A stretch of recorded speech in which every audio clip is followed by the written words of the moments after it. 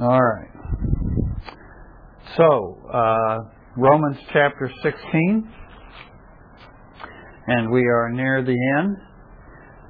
Last week we started looking at verse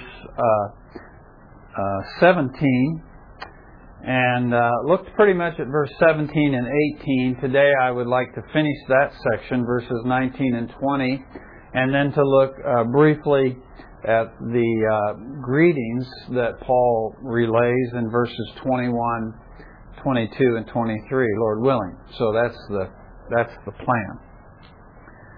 But he says in verse 17, he says, "Now I urge you, brethren, keep your eye on those who cause dissensions and hindrances, contrary to the teaching which you have learned, and turn away from them. For such men are slaves not of our Lord Christ, but of their own appetites, and by their smooth and flattering speech they deceive the hearts of the unsuspecting. For the report of your obedience has reached to all, therefore I am rejoicing over you, but I want you to be wise in what is good and innocent in what is evil. The God of peace will soon crush Satan under your feet. The grace of our Lord Jesus be with you. Timothy, my fellow worker, greets you, and so do Lucius and Jason and Sosipater, my kinsmen. I, Tertius, who write this letter, greet you in the Lord.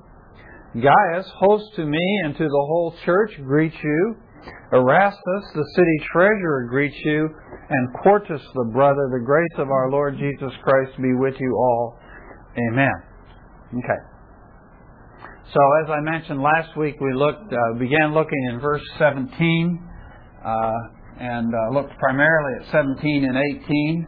What are some of the things you remember from last week's discussion?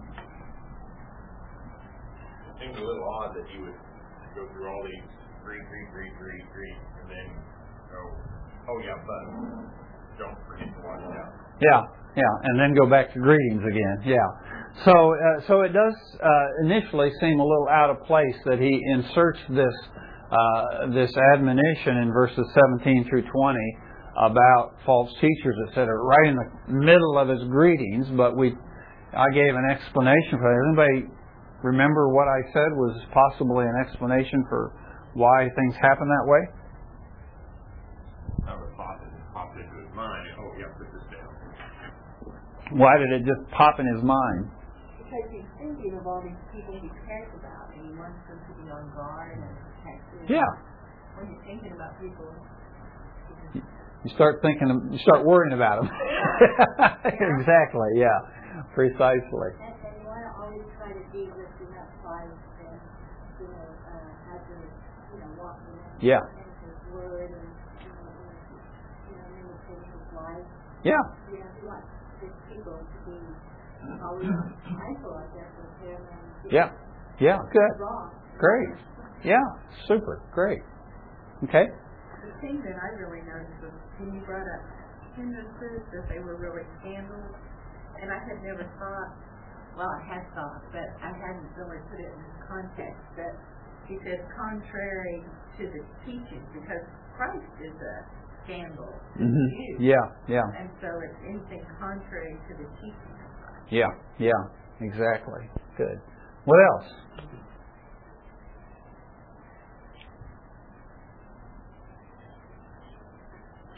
We addressed briefly also the question of whether or not there was a specific problem in Rome that Paul was addressing here. Do you remember what we said about that?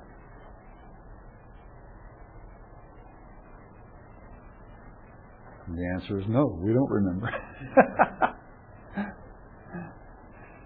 It doesn't seem like, we don't see any indication of any particular problem in Rome that would prompt him to say this. And in fact, in one of the verses we'll look at today, it seems quite the opposite, that he's saying, I don't notice this problem here yet, but I am warning you ahead of time that this could be a problem. In fact, The fact is, of course, that this problem of false teachers, of people coming in and disrupting the unity of the church and causing people to stumble from their walk with Christ is a universal problem in all churches at some point in time. It will happen. And so Paul is not amiss in warning the Romans to be on watch there, even though there doesn't seem to be a problem at this particular moment. Anything else from last week?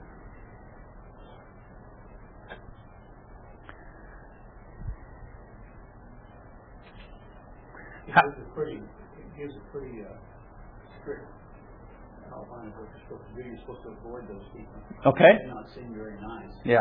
But something you've got to do. Yeah. These people are not safe people to be around. They are destructive, and the admonition of the church is just don't have anything to do with them. Okay? As Gary says, on the surface it doesn't seem very nice, but what is at stake here is people's walk with Christ and the testimony of the church. And so it's a very important issue. And this is very clearly different than what he was talking about in chapter 14. Remember, as we were talking chapter 14 and part of chapter 15, where Paul is talking about those who are strong in their conscience or faith as opposed to those who are weak in their conscience or faith. Talks about the differences of opinion that existed between those two groups of people, and he's admonishing them to accept one another, to receive one another, to bring the others in, to include the others into your love feasts, into your communion services, and into your fellowship. So in chapter 14, he's talking about these differences of opinion that exist within the church, and he's encouraging us to love and embrace and accept one another. But here in chapter 16, we have a completely different picture.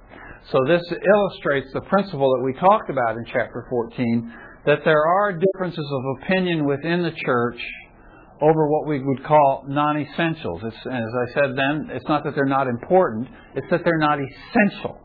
And on those areas, we are admonished to accept one another, embrace one another, even though we have differences about those things. But there are some things which are essential, some things which are crucial. And on those issues, Paul says, this is a hill to die on, folks.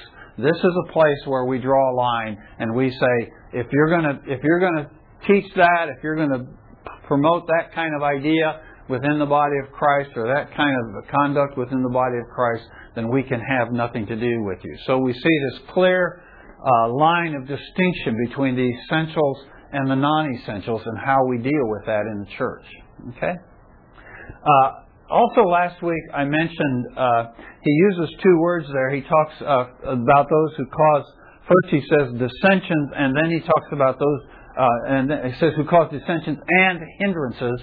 And I talked about the different emphasis of those two words. Do you remember what we said about that?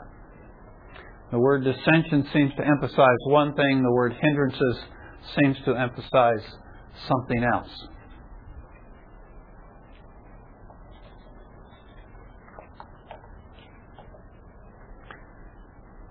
When you think of dissension, what does that bring to your mind?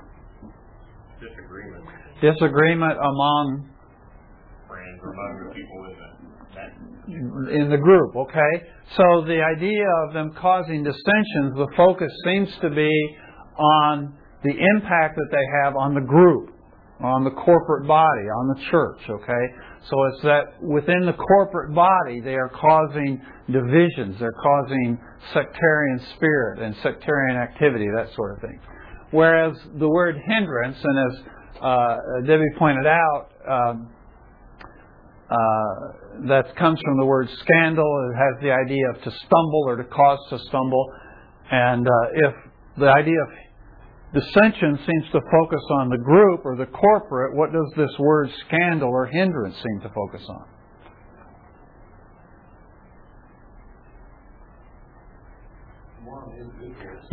Yeah. It's more of a focus on the individual and the impact on individual lives. So there are two aspects in which we need to be conscious of the impact of these kind of people. One is that they have an impact on the church of causing divisions and quarreling in the church between various groups within the church. But they also have the impact of causing individual people to stumble in their walk with Christ, to falter in their fellowship with God in one way or another. And I gave you some examples of that last week. So those are some of the things we talked about last week. And we also talked about how is it, what is it about these people that makes them effective in leading people astray. We referred to this a little bit, that how is it that they manage to deceive us? Smooth and flattering. Okay, they're smooth and flattering speech. So they have this smooth kind of flattery. We'll talk a little bit more about that today. They have this way of approaching. But what does he say it deceives? Their hearts, okay? And it seems to me that the idea there is, he doesn't say he deceives their minds, but he deceives their hearts. It's that they, by the way they operate, and we'll talk more about that, as I said today, about how they operate, but by the way they operate, they lower your defenses. Okay? So they get you so you're feeling pretty good about them, because they're pretty smooth, and they kind of flatter you, and so it kind of lowers your mental acuity, if you will. It lowers your mental defenses, because these people are so nice. How could they be? How could there be anything sinister about them? And so you're not on the alert. Okay, and that's why Paul says we need to keep our eye on these kind of people. So their deception really begins to infect the heart first, and then that has the impact, the result eventually of leading us astray in how we think about the things of God and the truth that's been handed down to us. Okay? So those are some of the things we talked about last week. These are things that I've been thinking a lot about lately. I was sharing with some recently that I've been thinking a lot over the last several years, particularly the last 4 or 5 years or so. I've been thinking a lot about how do we ensure, not that we can as human beings, of course, but how do we ensure that the church 50 years from now is what it ought to be? Okay. How do we guarantee? And of course, like I say, we as human beings can't guarantee, and I am confident of what Jesus said, that the church is His church and the gates of hell will not prevail against it. So I do believe that the church will triumph, and that there will always be at least a remnant of those who are faithful to Scripture. But what role can we play, and what role does God expect us to play in building into the church today and safeguarding the church today in such a way that we can have some confidence that 50 years from now, when we're long gone, that the church is still going to be being faithful to the truths of Scripture and to the faith once for all handed down to the saints, as Jude says. And so that's one of the issues that Paul is addressing. Paul is coming to the end of his life. And the question is, what can he do to ensure that the church goes on and remains faithful? And so those are some of the things that he is addressing. Peter tells us in 2 Peter that there will be false teachers among us. Okay, this is not a maybe, as I already said. This isn't an if or perhaps. He says, just as there were false prophets among them, speaking about the Old Testament, he says, there will be false teachers among you. 2 Peter chapter 2. And it is interesting to me, just by sidelight there, that Peter seems to make a shift with the idea of I'll throw this in at no extra charge. He makes a shift. He says, in the old times there were false prophets. In the current situation there will be false teachers. I think the point that I'm trying to make of that is that I think sometimes we misunderstand a little bit the idea of what is a prophet. And we sometimes use the word today to refer to somebody as really prophetic, or somebody this person is really a prophet. And usually what we mean by that when we use the term today is that they really have a very perceptive message about what we need to hear. They're very perceptive. They have a lot of insight, maybe about the times that we live in and how we need to live and what we need to believe in view of the times in which we live. And that's okay to use the word that way. But I think when we encounter the word in Scripture, that invariably it appears to me from my study that the word prophet always refers to somebody who is speaking a revelation from God that they could not have gotten just from reading the Scripture or whatever. So it's not talking about somebody who's just a particularly good teacher or preacher. It's talking about somebody who is speaking with some special revelation from God that they would have gotten directly from God by the inspiration of the Holy Spirit. Usually involves foretelling the future. I don't know of any case in the Scriptures, either in the Old Testament or the New Testament, where it tells us that somebody prophesied and then tells us what they said, that it does not involve foretelling the future, telling us what's going to happen in the future. So I think it's a little erroneous to use the word prophet in the Scripture, or look at the word prophet and think it's just somebody who's maybe particularly powerful or effective in preaching or teaching or with an unusual insight into our situation today. So Peter, when he warns us, he says there were false prophets back then who were claiming to get special messages from God. He says today in your churches you're going to have false teachers. So this is something we should expect. Now, going back a little bit to some of the things that we talked about last week, Paul tells us to be on the lookout for these people, to be watching for these people. And Scripture gives us, at least as I can make out, Scripture gives us at least 3 specific tools or 3 specific flags that we should be looking for that are indicators that we're dealing with one of these kind of people, okay? Or some of these kind of people. So there are 3 instruments or tools or flags that Scripture gives us that says, okay, this is somebody you need to shun. This is somebody you need to turn away from. Okay. So what would be the first most obvious sign that you have that there's somebody here you ought to turn away from?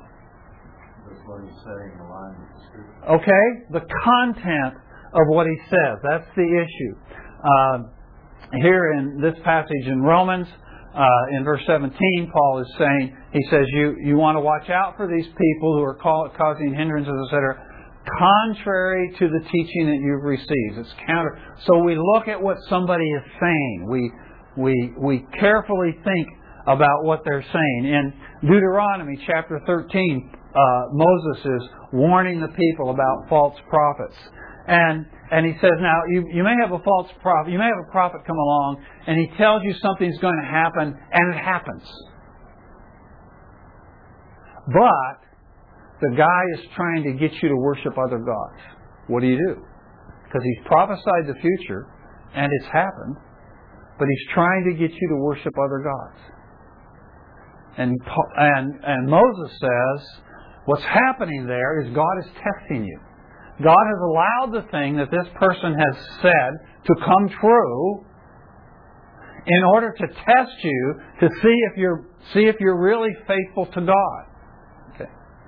So there are people in our midst, and there are false teachers come into our midst, and they may look very good on the outside, but it is really a test from God as to whether or not we're going to carefully think about what people say, or if we're just going to be swept away by their outward disposition. You were going to say something, Charles? If you already know the answer to that, what's the purpose of it? I'm not sure I understand your question. God knows the future. Oh, I see what you're saying. Okay. So the question is, why is God testing us if He knows the answer to the... Oh, okay. He's testing us to reveal our hearts to us. So invariably when it says God is testing us, for example, when the Scripture talks about us being tested like gold is refined, the purpose is to refine us, to purify us, and to reveal to ourselves our sinfulness. It's interesting that I think that that's one of the ways that the beast is going to come in power is because He is going to be able to do things that Yeah. we want to see. Great point. He's Yeah. going to show us things that we really want to see. Yeah. And He's going to look like the real deal, Yeah. but you're going to have to know what the truth is. You have to know the content. Yeah. Yeah. Exactly. That's a great point. Yeah. So Moses warns us about these false prophets who look pretty good, but they are leading us to other gods. And Paul in Galatians talks about those who are preaching another gospel. So they come in and they sound very good again. We'll talk more about their method and their manner and that sort of thing, but they are preaching another gospel. So the first instrument that we have in detecting false teachers is this. It's our Bibles. It's the Scriptures. Okay? Yes?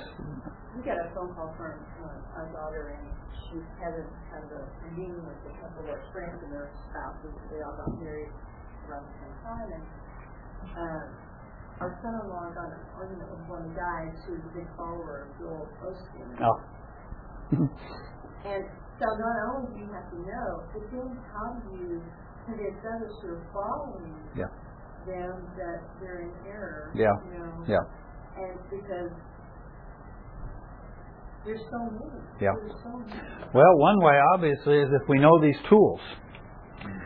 If we are sufficiently familiar with the ways to identify these kind of people, we can share that with people. We can say, well, now look, Scripture gives us these three tools, these three ways of knowing whether or not somebody is such a teacher.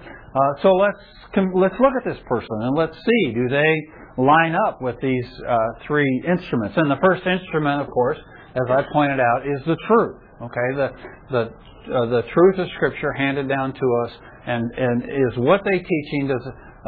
Does it coincide with the faith that's been handed down to us, with what we know to be true from Scripture?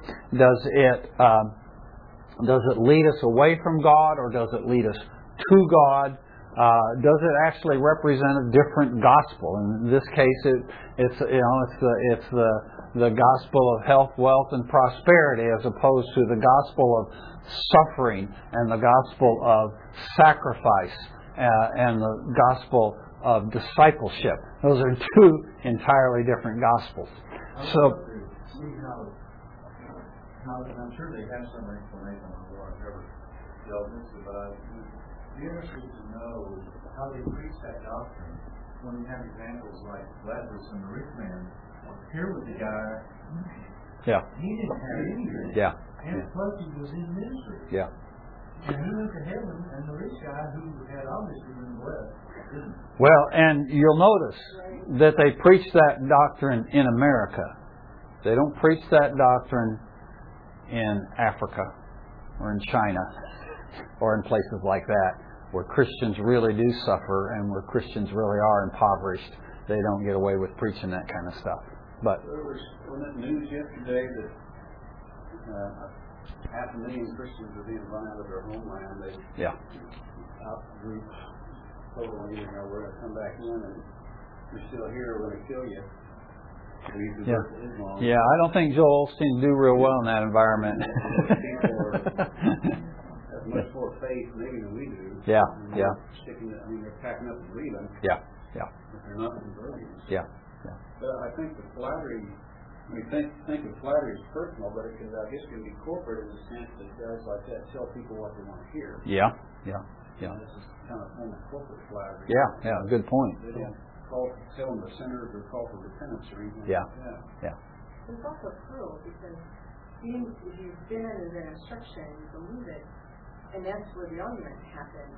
Say you start judging everybody. Well, if you're not wealthy, then you're not. You're out of the will of God, or whatever. I mean, that's just rude. Well, and it's also we talked about this fact of hindering or causing people to stumble. Ultimately, it does that when you tell somebody, well, if you got enough faith, you'll be healed. If you got enough faith, you'll be rich. And when that doesn't work out, what ends up happening is these people end up jettisoning their faith. And so it really is a cause of stumbling. Well, so the first tool is content. The second tool Jesus gives us in Matthew chapter 7 when He tells us, He says, you'll know them by their fruit. So the second content is the fruit of the teaching, or the fruit of their lives. You look at their teaching or you look at their lives and you ask yourselves, is that the fruit we want to be producing within the body of Christ?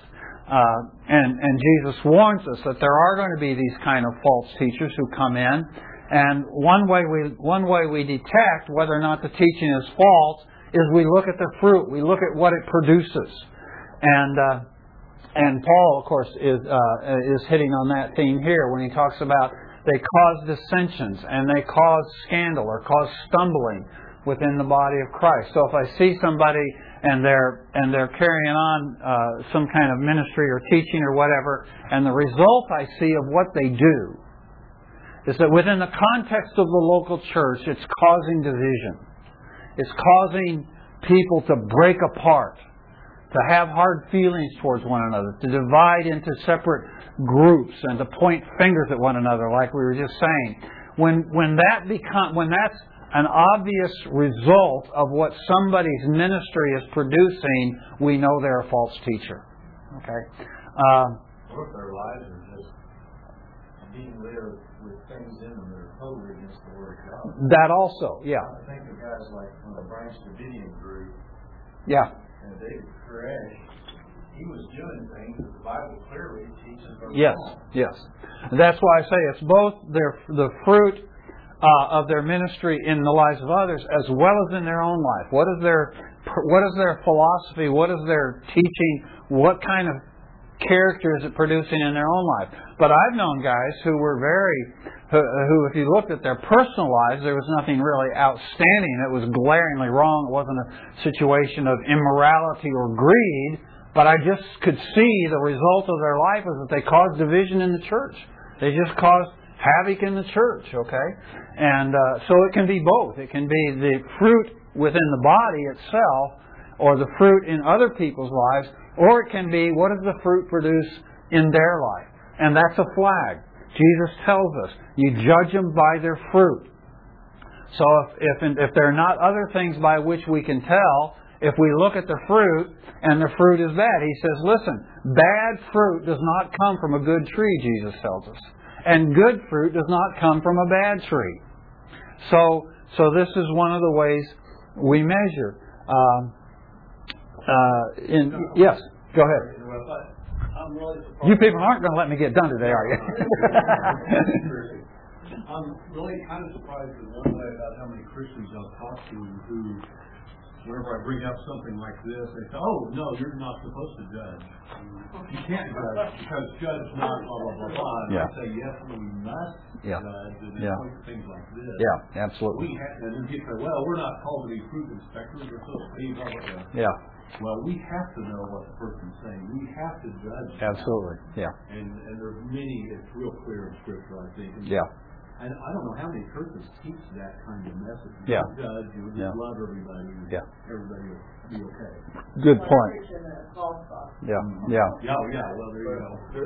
In Titus, that Scripture actually does not unless you're willing to be judged. Yes, exactly, in Titus chapter 3, I'm going to get hold of this class yet today. No, this is good. I like you people thinking about these things or interacting. In Titus chapter 3 and verse 10, Paul says, reject the factious man after the first and second warning, knowing that such a man is perverted and is sinning, being self-condemned. This is another case of judging somebody by their fruit, looking at the impact of their life. In the King James, it says to reject a heretic, but the word heretic there usually has this connotation of some kind of really glaring false teaching in our minds. But the word there in the Greek is really has the idea of faction. And the idea is somebody who's seeking a following. Okay? So it's somebody who kind of shows up in the church and they're trying to kind of draw people after them. They're trying to get people to kind of follow them. Okay? And Paul says to reject a person like that because they are, he says, sinning and they are self-condemned. And so this is another case of judging someone by their fruits. Yes, Ron. And he said in the scripture we read this morning that they were slaves to their own appetite. Yes. So you always want to look and try to figure out what it is they want. Yeah. And if you can find that, then that tells you a lot. Yes, exactly. So this all relates to the issue of fruit. Now there's a verse in James that's really been very thought-provoking to me that deals with this issue. You'll remember in James chapter 3, James says in verse 18, he says, "The seed whose fruit is righteousness is sown in peace by peacemakers," by those who make peace. The seed whose fruit is righteousness is sown in peace by peacemakers. Okay? Well,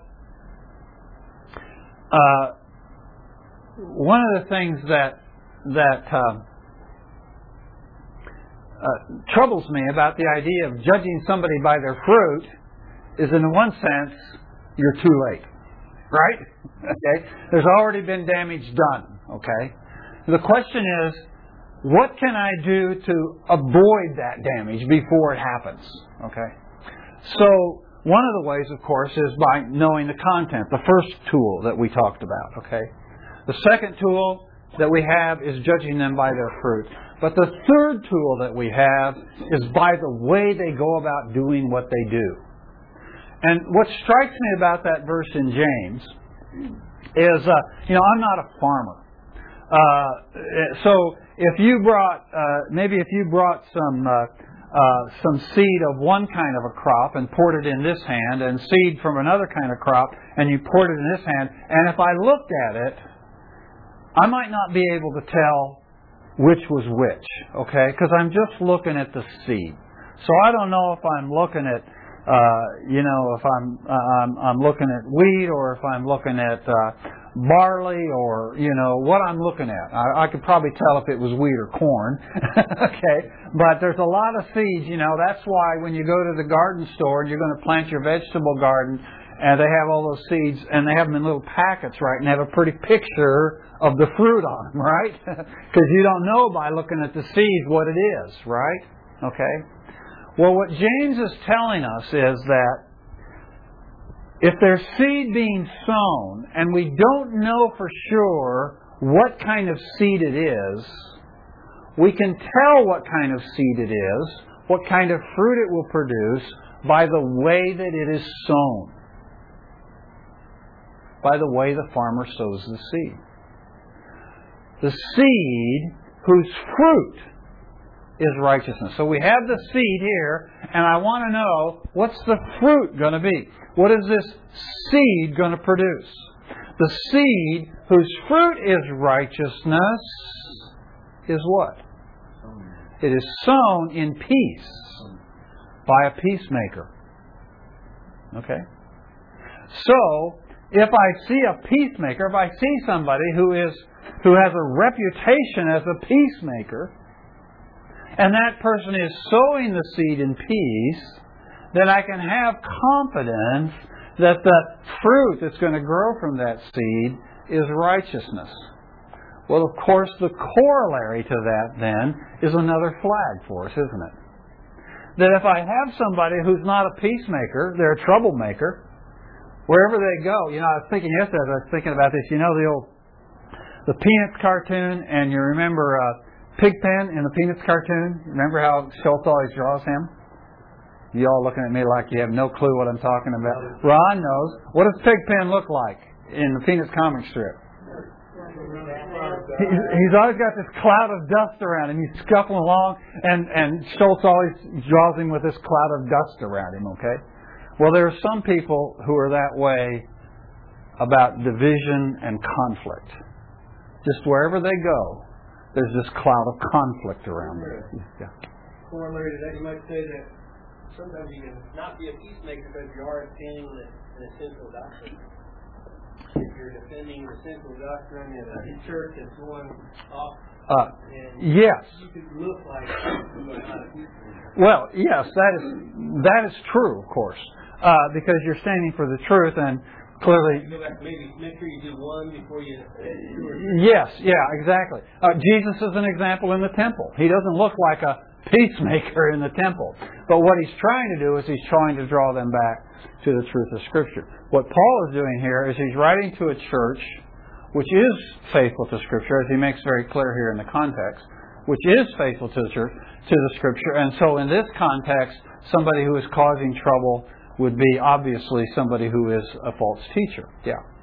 But that is a good point. Kind of like what Mason was saying. I was driving to a meeting yesterday listening to Christian radio, and I don't know who it was, but they were talking about false doctrines in the end times, and the great falling away that will come or appears to be maybe coming. But they said one of the big false ways they manipulate people today is unity. Everybody wants unity. Let's all get along, which means doctrine goes out the window. Yeah. Just, whatever you think is okay. And so that's, it's kind of a hard. You got to figure Christians should be peacemakers, and yet at the same time we don't go for false unity. Yes. So there's really no unity. Yes. You don't have unity. Exactly. And Paul's very clear about that. I mean, here it is a passage in which he's talking about false teachers. And he's talking about people who come in and mislead, okay? So clearly Paul is cognizant of the fact that there are those kind of people. And ultimately then, as we know through church history, you have entire churches that are misled. And it becomes necessary at some point either to separate yourself from that church, okay, and to go join a church that is faithful to Scripture, or to stand, if a church is still salvageable, to stand up and speak. But that's really, that is an issue. But what I want to stress today is that's not the issue we're dealing with. We were really kind of dealing with some of that issue back in chapter 14. What do you do when there are differences of opinion? If they're not on essential issues, what do you do? If there are doctrines on which there are central issues, Paul is very clear. You separate, you divide, you shun, he says, you turn away from. And that's clear throughout his teaching. But the emphasis of this passage is written to a church that is faithful to Scripture. A church where there are differences of opinion on the non-essential things, but that on the essential things they are faithful. He says in verse 19, he says, "For the report of your obedience has reached to all, therefore I am rejoicing over you." So we know this is a faithful church. So the context of the passage that we're dealing with, while this other problem is a very real problem that you all are addressing, and I agree with you there, that's not the thrust of the passage we're talking about. The thrust of the passage we're talking about is what do you do when somebody is coming into a church that is faithful? And one of the characteristics of such a person is that they are not a peacemaker. Now, even if you have a situation, I might say this, even if you have a situation where you have to speak up for the truth because the truth is being ignored or it's being twisted or whatever, and it's necessary for you to speak up. The passage in James says, the seed whose fruit is righteousness is sown in peace by peacemakers. So it's not just that in this one instance they are sowing the seed in peace. This is the characteristic of their life. And there are some people who just think it's their job to go around correcting everybody and straightening everybody out till everybody's got the right doctrine, their doctrine. Okay, and so. And I know people who I know are believers. They love the Lord, but they're like this. Everywhere they go, there's this cloud of conflict around them because they think they've got to straighten everybody out. Okay? Now I feel bad about correcting.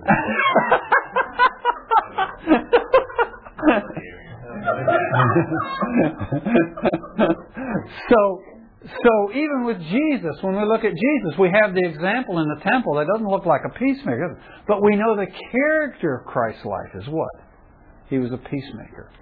So if there are times when I have to stand up and draw the sword and draw blood, that's not the characteristic of my life.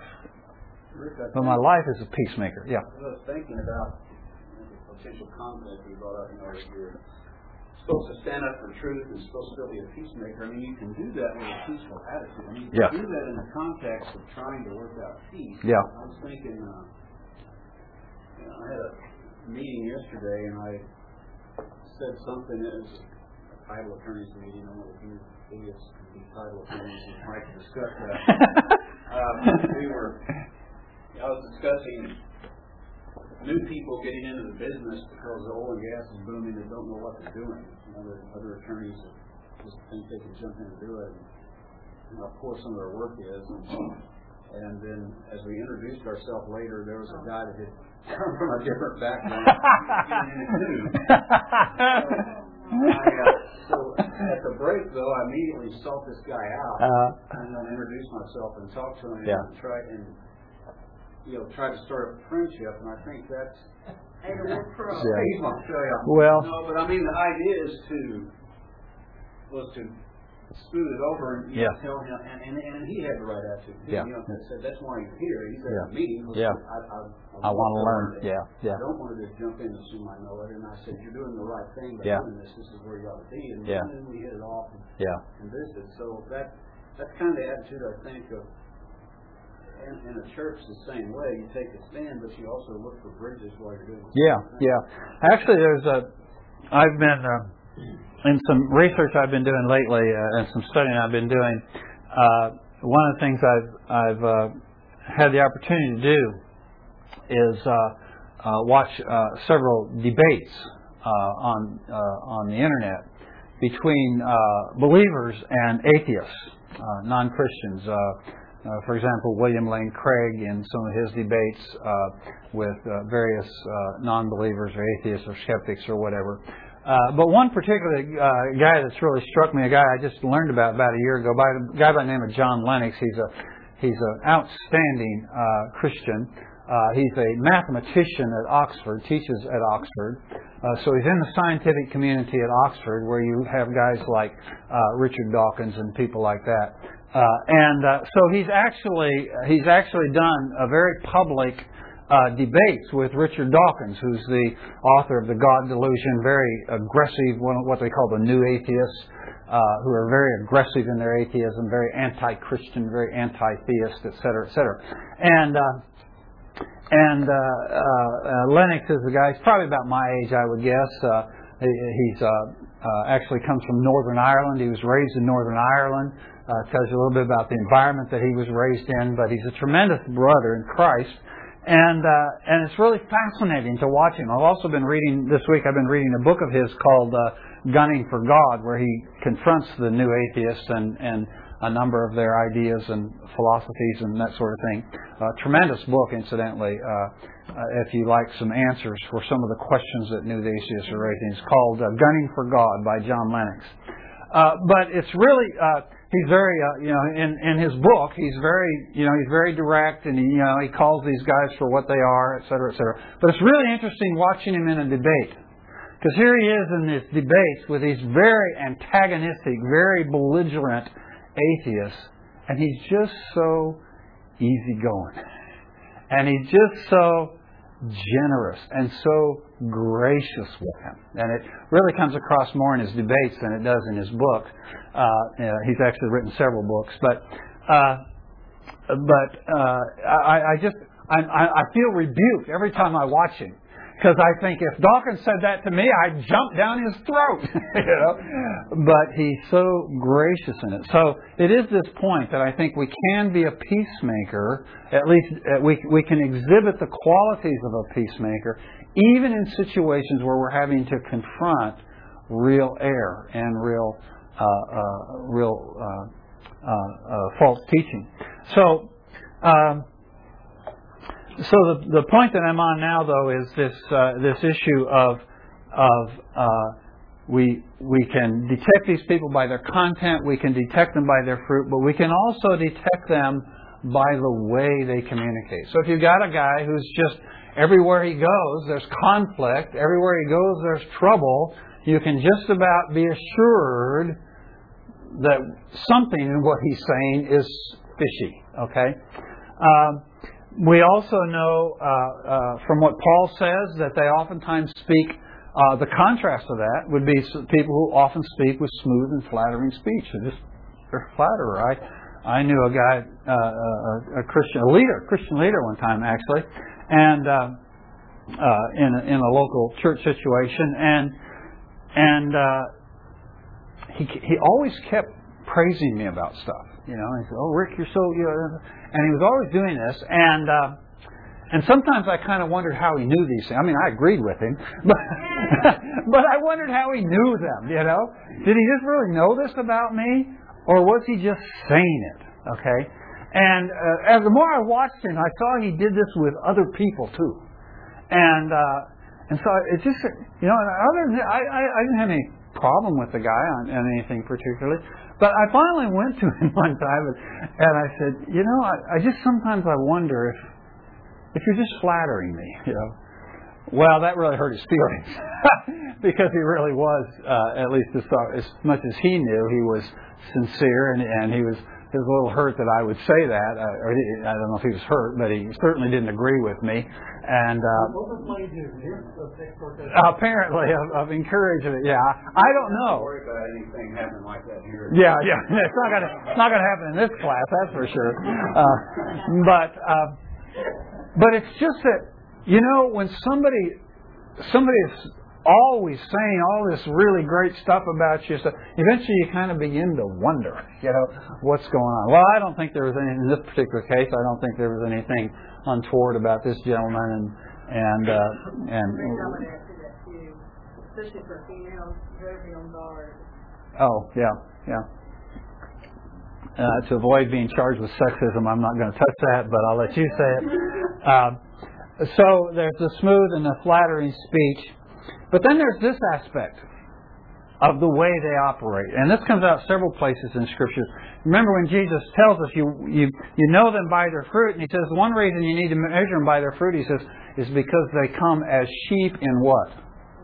Wolves' clothing. Wolves. God, that one's great. Wolves and sheep. There's some false teaching for you. Yes, Rick. They flatter so much because they want to be flattered. Yeah, that's often probably true, yeah. So Jesus warns us that they are wolves in sheep's clothing. So the question is, what does a false teacher look like? He looks like a sheep. He looks like a sheep. She looks like a sheep.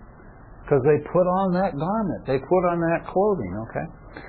So this brings up the issue of the deceptiveness of their operation. The deceptiveness of how they carry on what they do, okay? Jesus says they're wolves in sheep's clothing. Paul in Galatians, talking about the situation there in Antioch, says that there were men, he said, who sneaked in to spy out our liberty. These were false brethren. He calls them false brethren who came up from Jerusalem to Antioch, and he says they snuck in to spy out our liberty. Jude talks in the book of Jude. He talks about in the letter. He talks about those, he said, who crept in unnoticed. So there tends to be a characteristic sometimes with these people that they really try to fly under the radar. They come in, sometimes they may come in and they be very quiet at first. They may, not give any indication of, that they want to cause any trouble or anything, and they just kind of watch and they look for people they think might be susceptible to what they have to say and what they want to do, and so they just kind of come in. They're very, and they kind of, as Paul says, they're spying us out, and they're just kind of watching, and then eventually they pull one person aside and they start to, well, you know this, maybe somebody who's shown a little weakness in an area, or maybe shown a little bit of question about something, and they detect that. Their radar are out to pick that up, and they pick that up, and they go after those people, and they begin to whisper to them. So they can be very deceptive and sneaky about the way they go about things. So these are some of the things about their manner. So we've talked about now 3 areas. One is the content, is the way we measure. That's the foolproof way we measure. We've talked about the fruit of their lives and the fruit of their ministry, or the fruit of their teaching, or whatever. And then thirdly, the manner of it, the way they do it. So these are 3 ways we measure. The first, of course, the first and second, of course, are infallible. They're effective in every case of determining false teaching. The third area, by the way they communicate, it's a little more subjective. Somebody, like I said, I thought somebody was flattering when it turned out they weren't flattering, et cetera, et cetera. So it's a little more subjective, but it's still something we need to be alert to. Okay? And Paul says we need to watch these things. Now the question is, why does Paul address this to the Romans? Because he says now in verse 19, he says, the report of your, he says, for, he ties this logically to what he's just said. For, he says, the report of your obedience has reached to all. Therefore, I am rejoicing over you. So the church in Rome is doing well. When he says your obedience, he may be referring to their obedience to the faith, that is, that they have believed the truth and held to the truth. Or he may be referring to their just obedience to the teachings, that they are actually, in fact, doing the things that Christ taught and Christ commanded. Or he may be doing both. I think he is referring to both. That the Roman church is a church that has been, faithful to the teaching they've received, and they are faithful in carrying out and living out the Christian life. This is the characteristic of the Roman church. But because it is the Roman church, their reputation has spread throughout the whole world. Okay? So the whole Roman world, at least Christians throughout the Roman world, and I presume many pagans as well, are aware that there is this group of people in Rome who really believe this stuff and really live this stuff out, and their reputation has spread. Paul's concern is that very reputation is at stake. Paul's concern is because they have this reputation that people all over know about them, what will it do to the name of Christ, and what will it do to the work of Christ if this church is divided? If the people in this church are caused to stumble in their walk with Christ? So, it's not just a matter of our own lives that's at stake. It's a question of how do we impact others. I would like to say that, that I just toe the line and try to obey the Lord because I love the Lord and I just want to be faithful to Him. But I have to confess that one of the things that keeps me trying to be faithful to God is you people. Because I think about you people. And I think, if I were to stumble, if I were to fall, how would it affect you people? How would it impact you people? Because we've all been impacted by situations like that, haven't we? We've all seen people that we loved, whose fellowship with the Lord we were encouraged by, whose teaching ministered to us, and then they stumbled. They fell into immorality, or they got into some kind of false teaching or whatever. We've all seen that. And we've also seen the impact of others, of great Christian leaders. Maybe we didn't know them so much, but we knew of their leadership, etc. And maybe they'd written much and affected, but then they stumbled and they fell. We had just about a year ago, we had an individual who had been very outspoken, and he'd been in public talks. He'd been here in Oklahoma, been here at the University of Oklahoma, spoken publicly on campus, promoting Christianity and answering questions and that sort of thing. He produced a movie back during the elections last year, promoting certain issues that I would concur with and I would agree with, and then a few months later, he fell into open immorality and lost his position as the president of a Christian college and defamed the name of Christ. We all know that happens. This is what Paul's concerned about. The church in Rome is well known. What will happen if it is divided? What will happen if the people in that church fall into sin? So the issue is the same for us. We have the privilege of attending here a fairly large church in Norman, relatively speaking. We are a well-known church in Norman. We have a reputation to uphold. Not ours, but Christ's. And so we need to be on guard for these kind of things and these kind of influences. It'd be true even if we were just a little church of 20 people. But But it is true of us because of the position we're in, as it was true for the Roman church. So Paul says, I want you, he says, to be wise in what is good and innocent in what is evil. We have this thing that we think if we're really going to be effective, we've got to really know all about all the evil that's going on around us. Well, we don't. We just need to know the good. We know plenty of the evil. We don't need to delve into learn any more of it. Okay. We all know enough of the evil. We can get along just fine. Okay. What we do need more of is wisdom in the things that are good. And so if we will devote ourselves to becoming wise in what is good and remaining innocent in the things that are evil, then this can help us to avoid these kind of pitfalls that Paul is warning us about. And then he promises, he says, God will crush Satan. The God of peace, he says, this is the idea of the peacemaker again.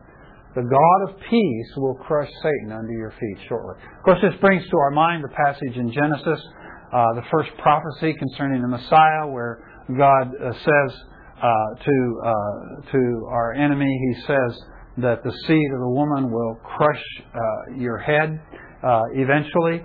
And so there is, of course, this reference to Satan being crushed.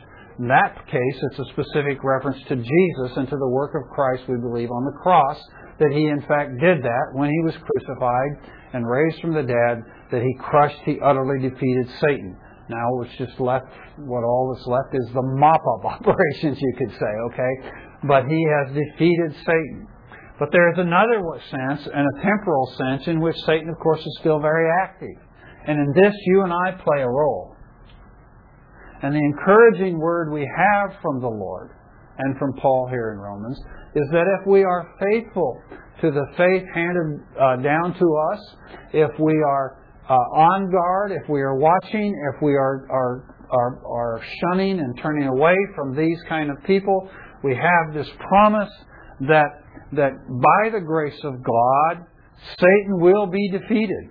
Satan's about doing all kinds of things. Satan wants to come here into our church, and he wants to cause division. He wants to cause dissension. He wants to cause bitterness and animosity between people in the church. That's the work of Satan.